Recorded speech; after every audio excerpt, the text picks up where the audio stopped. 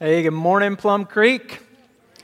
Great to see all of you here. We are in the second week of this series called Next Steps. And if you were here last Sunday, you already know the baby in that video is our own Troy mower. And I've watched that video several times. It's this rare footage of Troy taking his first steps. And as I've watched it, I've started to pay attention to the other people in the video, the family members. They're the ones smiling and clapping because they're cheering on little Troy. They're excited to see him grow and develop. And when you think about it, there's kind of a spiritual parallel here with Plum Creek. As I mentioned last week, and many, many times before, our mission at Plum Creek is leading people to a life-changing relationship with Jesus. We love to see someone take those first steps to become a follower of Jesus, but then we also love to see people taking more steps as they grow closer to Him. We come together and we cheer each other on. We celebrate the life change that God brings. That's a huge part of why we exist as a church. Life around here is a lot like that video we just watched. Sometimes you're like little Troy taking those steps. And then other times, you're like one of the relatives cheering someone on. But the point is, in this journey of following Jesus, we need to encourage each other. That's how we keep moving forward. And it's never okay to stop growing. God is always leading us and calling us to take that next step. That's what this whole series is about. And today, we're going to focus on taking a step toward community. You know, some people would rather follow Jesus alone, make it kind of a solo project. But that's not what God intended. His plan is that we follow Jesus together within the community of the church. And we need each other. Do you know why? I'll tell you. We need each other because when you make the decision to become a disciple of Jesus, you are embarking on a life that will challenge you to your core. Now, it's the best possible life, but it's not always easy. Last week, we read these words from Jesus in Luke chapter 9. He said, "Whoever wants to be my disciple must deny themselves and take up their cross daily and follow me." So basically, Jesus has invited us to go for a walk. But this is no casual stroll. This walk requires sacrifice and self-denial. Now, this walk is an adventure, and you'll learn to do things you thought you could never do. But this walk is also a battle, and you'll face trials and temptations, and on some days, you'll feel like throwing in the towel and giving up. But in the end, this walk is so rewarding. This is where you grow to become the person God made you to be, and eventually, you reach this place, this future, where God gives you the deepest desires of your heart. But like I said, it's no cakewalk. If you're serious about taking up your cross every day to follow Jesus, you're going to need a strong support team. You need a strong community. So we're going to define that community here this morning. But first, we need to pull out our map.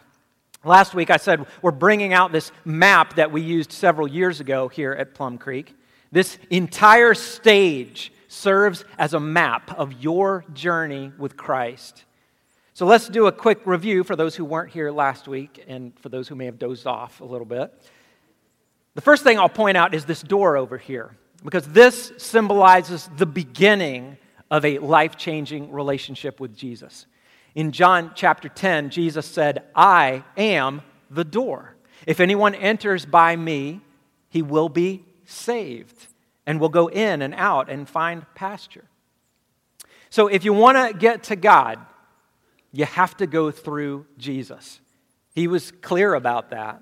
And we know that there are many people on the outside of this door. This is where they are on the map. But there are different kinds of people over here. Some of them are wrestling right now. They're trying to decide, should I walk through this door? Should I become a follower of Jesus? But then others, they're not even looking in this direction. They're over here. Their life is busy, they're distracted, or they're just not interested in Jesus. But then others have decided, yes, I've considered Jesus and it's time. It's time that I walked through the door, take those baby steps, and become a disciple of Christ. Now, the primary thing we need to understand here is that stepping through this door requires faith, putting your trust in Jesus, putting your life in His hands. Like we've been reading in Ephesians chapter 2, we're saved by the grace of Jesus through faith in Jesus. Salvation is a gift from God. We don't earn it. We can't live up to deserving this gift. But in order to receive the gift, we have to put our faith and our trust in Jesus. And like we said last week, as we read through the New Testament, we see 4 common actions, responses that serve to demonstrate that a person's faith is genuine. Their faith is for real. We see that, number 1, when someone chooses to believe in Jesus. That's when you accept the truth that Jesus really is who the Bible says He is. The next step is to confess or declare that Jesus is your Lord, your Master. You're putting Him in charge of your life. You're not the boss anymore.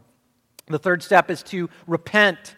You do a 180. You turn away from your old life, your old sins, and you turn to God to live for Him. And the fourth thing we see when someone walks through the door is baptism. A person is baptized or immersed in water to indicate the death of that old life and the beginning of new life in Christ. So that covers this side of the map. Let's move over to the other side here. This cross represents where we're headed on this walk. Last week we asked the question, when we decide to follow Jesus, where are we going? What's the destination? Well, there are 2 possible answers to that question, right? If you're looking down the road, long term, beyond the end of this life, the long-term goal is to be with Jesus. Because this world is not our home. And we look forward to our real home, heaven, where we get to spend eternity with Christ. So that's the long-term goal, but we can't forget about the short-term goal, which is to be like Jesus. That's where you start to resemble Jesus more and more as time goes by. Every day, you're learning to speak and to act and even to think like Jesus. And that's what's happening in the middle section of this map. As we travel the path between the door and the cross, we're changing. We're being transformed by the Holy Spirit into the image of Christ. And the hope is that you'll be able to see real progress over time. If you've been a Christian for, say, 5 years, you want to look back at the person you were 3 or 4 years ago and say, by God's grace, I'm not who I used to be. I remember when I was over here, and I've made progress. I've taken some steps toward this destination of being like Jesus. But wherever you are on the path, I need to let you know, there is no place where it's okay to just be complacent. We should always be looking for growth. None of us in this lifetime will be all the way over here, perfectly living out the example of Christ. As long as you are breathing air, you haven't arrived yet. You and I have growing to do. You and I are still in desperate need of God's grace. And by the way, that's okay. That's been true of every disciple of Jesus, even those heroes like the Apostle Paul.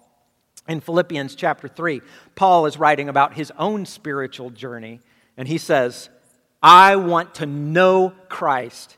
Yes, to know the power of His resurrection and participation in His sufferings, becoming like Him in His death, and so somehow attaining to the resurrection from the dead. So you see what Paul's talking about here. He's describing the destination. He wants to become like Jesus in this life, and then someday he wants to rise from the dead and be with Jesus when this life is over.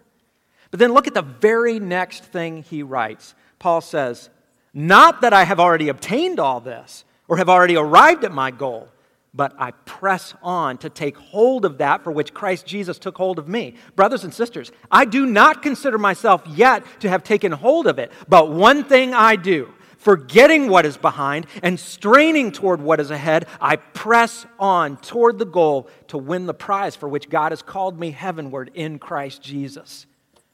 Now that's pretty encouraging, right? Paul says, I'm still somewhere here in the middle. I haven't arrived yet. I have growing to do. But Is he satisfied? Is he complacent? Absolutely not. He says, I'm pressing on. I press toward that goal to win the prize, to reach the destination. Now, for everyone in this room who is currently following Jesus, I want to ask you, is your attitude similar to Paul's attitude here? Are you pressing on and moving forward? Are you denying yourself and taking up your cross every day, being transformed into the image of Christ? I am sure that some of you are. But I'm also guessing that some of us have slipped into a little different attitude. It's the attitude of the camping chair. I wish I didn't have to talk about this chair, but I've got to do it. The truth is, at any point on this path, we may be tempted to pull out this chair. And it could be that you're over here on the outside of the door. And maybe you've been considering Jesus, whether or not you should walk through. But then life gets busy, or life gets tough, or doubts creep in, or you're not sure you want to let go of control. So just grab the chair, unfold it, and have a seat. And then you find out, ooh, this chair is comfortable. That feels kind of good. Before you know it, this can become a long-term plan, a permanent plan. And I said it last week, and I'll say it again. Do not be content to sit on the outside of this door. Because if you reach the end of this life and you don't have a relationship with Jesus, I can literally think of nothing worse than that. So you don't want to get stuck here. Don't pull out this chair. But what if you are that person who says, yeah, I'm ready to walk through the door, and then you do? You should know that you will be tempted to take this chair with you. And this is something I see a lot. Somebody gets a couple steps inside the door, and they say, I think I'm good right here. It's a good place to plant myself. They pull out the chair, and they sit down, and they say, oh yeah, I love the idea of that long-term goal, being with Jesus in heaven. That sounds great. But the short-term goal, being like Jesus, I got too much going on right now to worry about that. But this is not a good place to be either. Even though you are inside the door, which is, really important, that's great. This is not God's plan for any of us to just sit here making no progress, not growing into the image of Christ. And that's true whether you're just a couple steps inside the door or you're way down here. Even down here, this is not a place to pull out the camping chair and just sit down. Now, I'm also human, and I understand. I can totally relate to this temptation. I can relate to that feeling where you say, you know what, God? I'm just tired. I feel like I need to take a break right now. Sometimes you feel burnt out, you feel wrung out, and you think, doesn't God understand? Doesn't He know that I just want to sit here maybe for a few weeks, or a few months, or a few years? What if you've just been through a tragedy? What if you're going through a serious health crisis right now, or a family crisis? What if you don't feel like pressing on toward the goal? Well, I want to be very clear about something. Of course, God understands when we need to rest, when we need to recover. But listen, the camping chair is not where we find rest. Look at what Jesus said in Matthew chapter 11. Jesus said, "Come to me, all you who are weary and burdened, and I will give you rest. Take my yoke upon you and learn from me, for I am gentle and humble in heart, and you will find rest for your souls. For my yoke is easy and my burden is light." So do you see the picture here? We find what we need, not by pressing pause on our spiritual growth, but by pressing on and running to Jesus, continuing to grow closer to Him. Now, don't get me wrong. It's okay to rest and recover. God knows that we need that, but that's different than what I'm talking about with this camping chair. This is when you say, I'm not in a place where I'm going to grow closer to Jesus right now. That never happens.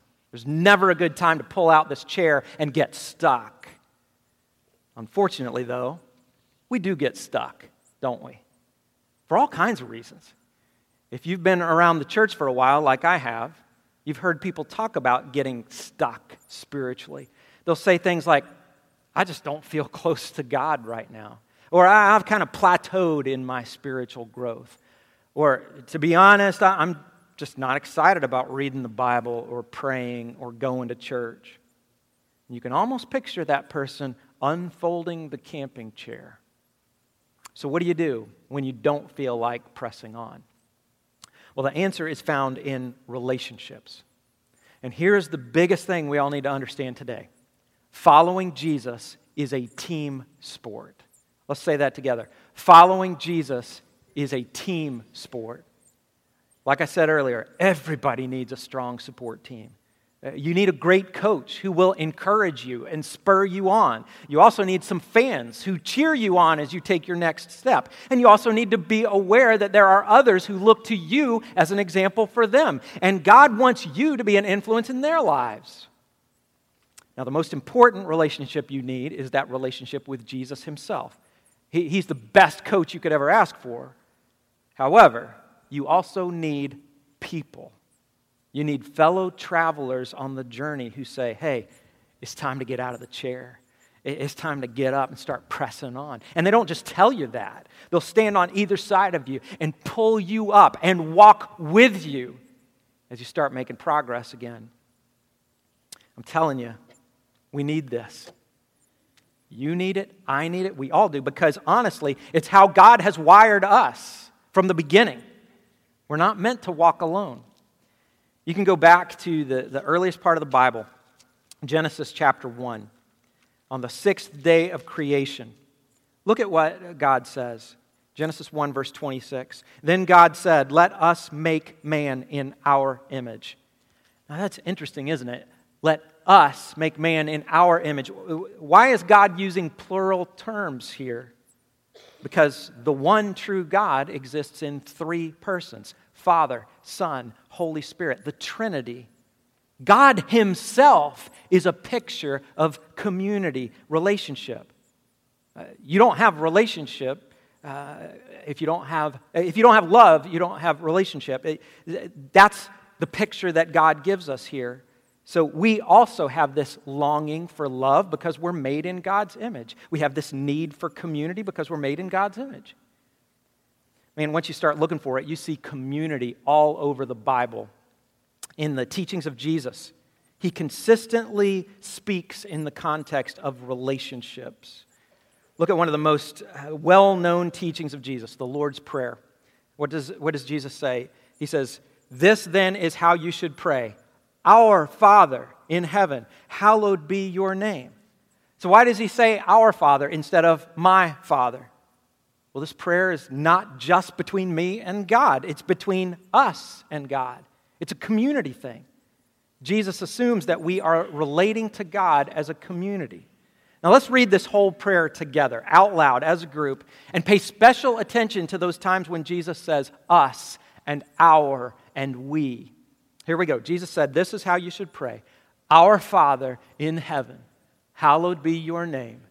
Your kingdom come, your will be done on earth as it is in heaven. And then look at this. Give us today our daily bread, and forgive us our debts as we also have forgiven our debtors.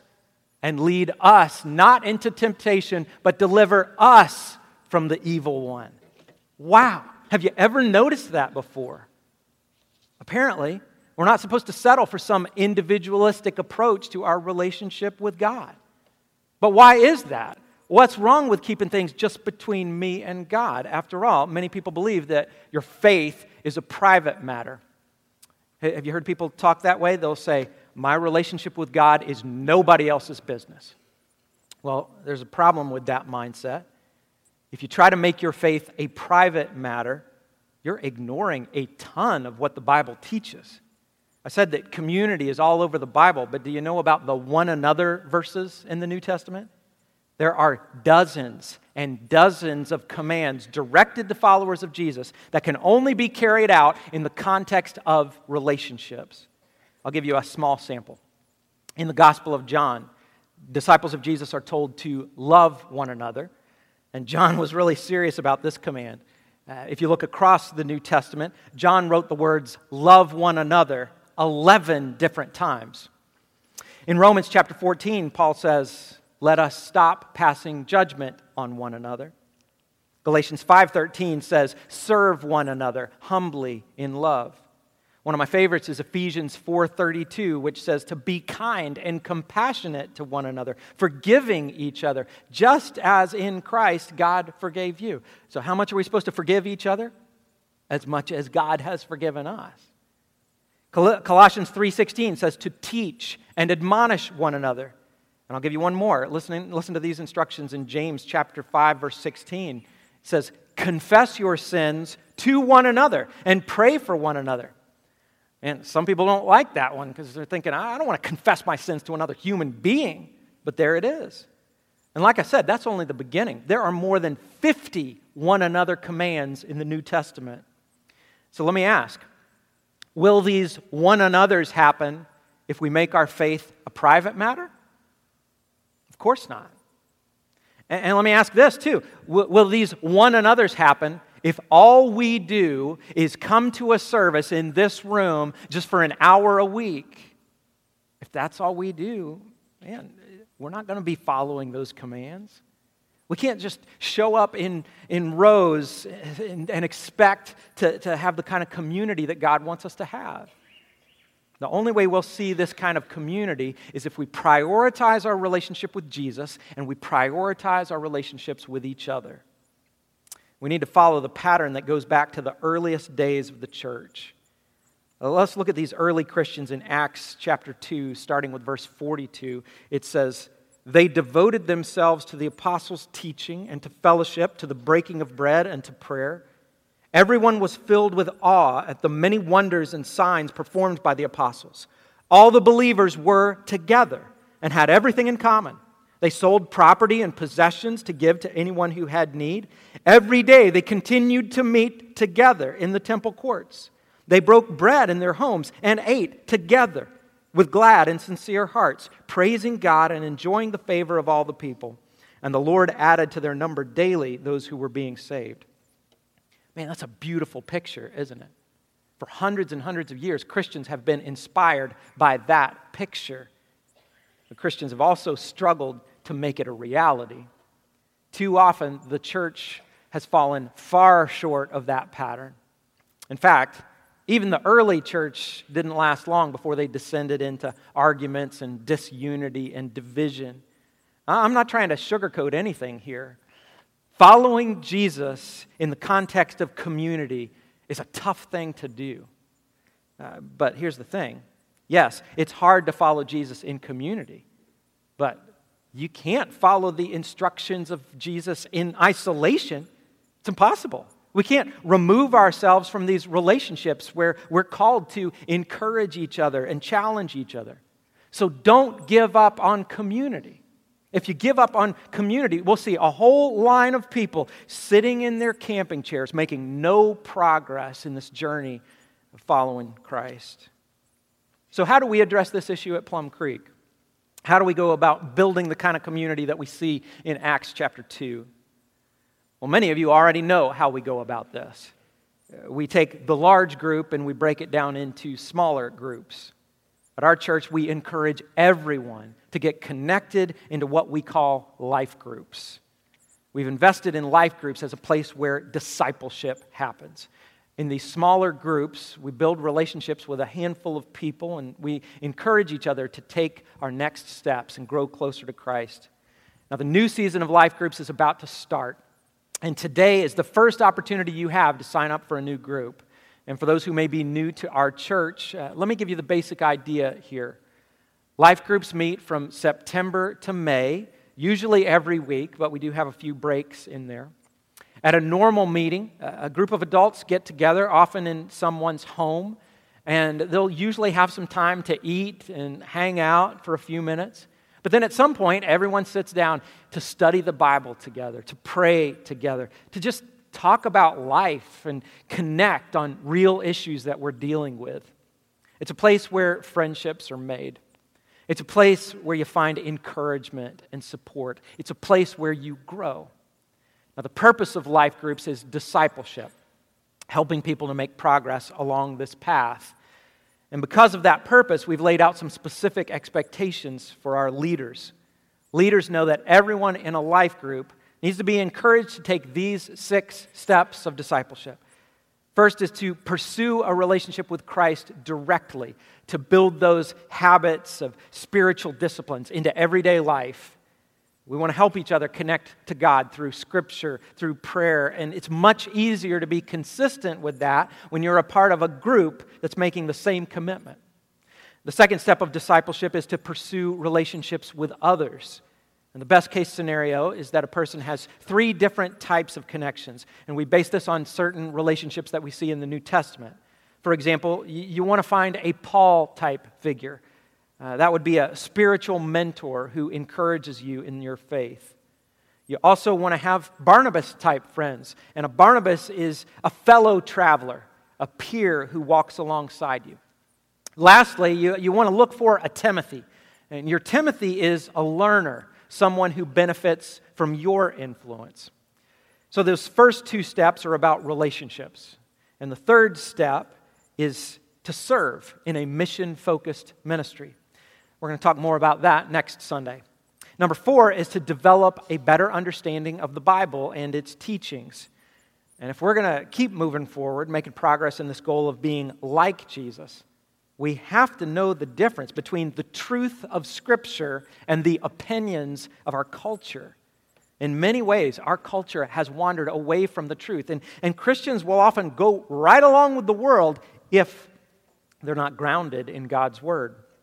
Step number 5 is to be equipped to take a Christ-centered approach to practical realities. Because following Jesus isn't just a Sunday morning thing, it's an everyday thing. That means we learn to do normal things the way Jesus would have us do them. That goes for finances, marriage, parenting, and all other aspects of life. The 6th stage of discipleship is kind of different. This one is to find support whenever life gets overwhelming. How do we get through the difficult seasons of life when you're dealing with grief or depression or some other huge challenge? Well, according to God's plan, we first find strength in Him, but then we also find strength in that strong community. I see a huge difference when someone goes through a crisis and they're also a part of a life group. The difference is that person or that family is not alone. They're surrounded by people who already know and care about them. And that support team prays and brings comfort and takes care of all kinds of practical needs. That kind of love from a caring community can be a catalyst that helps you grow closer to Christ even in difficult times. So, those are the 6 steps. Now, do you think you need to be a part of a group like that? Do you need others around you who help you and encourage you in all these ways? I know I do. I know that I struggle in my journey with Christ when I try to go it alone. Soon after we got to Plum Creek, my wife and I joined one of these groups, and we've never looked back. I'm so thankful for the friendships and the relationships that we've built over time, and I've had the chance to see so many people taking their next step. And sometimes it's been me. I've been the one asking for help, asking for prayer, trying to step out on faith. And in those moments, I'm like little Troy from the video. And it's great to have that support of a community around me. And other times, though, I've been like that smiling grandma because I've gotten to see someone get baptized or start serving somewhere for the first time or reach out and share the love of Christ with someone who really needs it. I know from experience what a blessing it is to be a part of a life group. And I want that blessing for you. More importantly, God wants that blessing for you. Let's pray. Father, we thank you for today, and we thank you for this reminder that we're not meant to walk alone. We need help, we need support, we need the strength that comes from outside of ourselves. And so, Lord, I pray that this will be the kind of church where we're building that Acts 2 community. the kind of relationships that, they may be difficult at times, but we're committed to them. We're committed to love each other and forgive each other and encourage each other and sharpen each other. Lord, I know we all have a step to take. I pray that you will help us see what the next step is and then have the boldness to take it. I pray this in Jesus' name. Amen.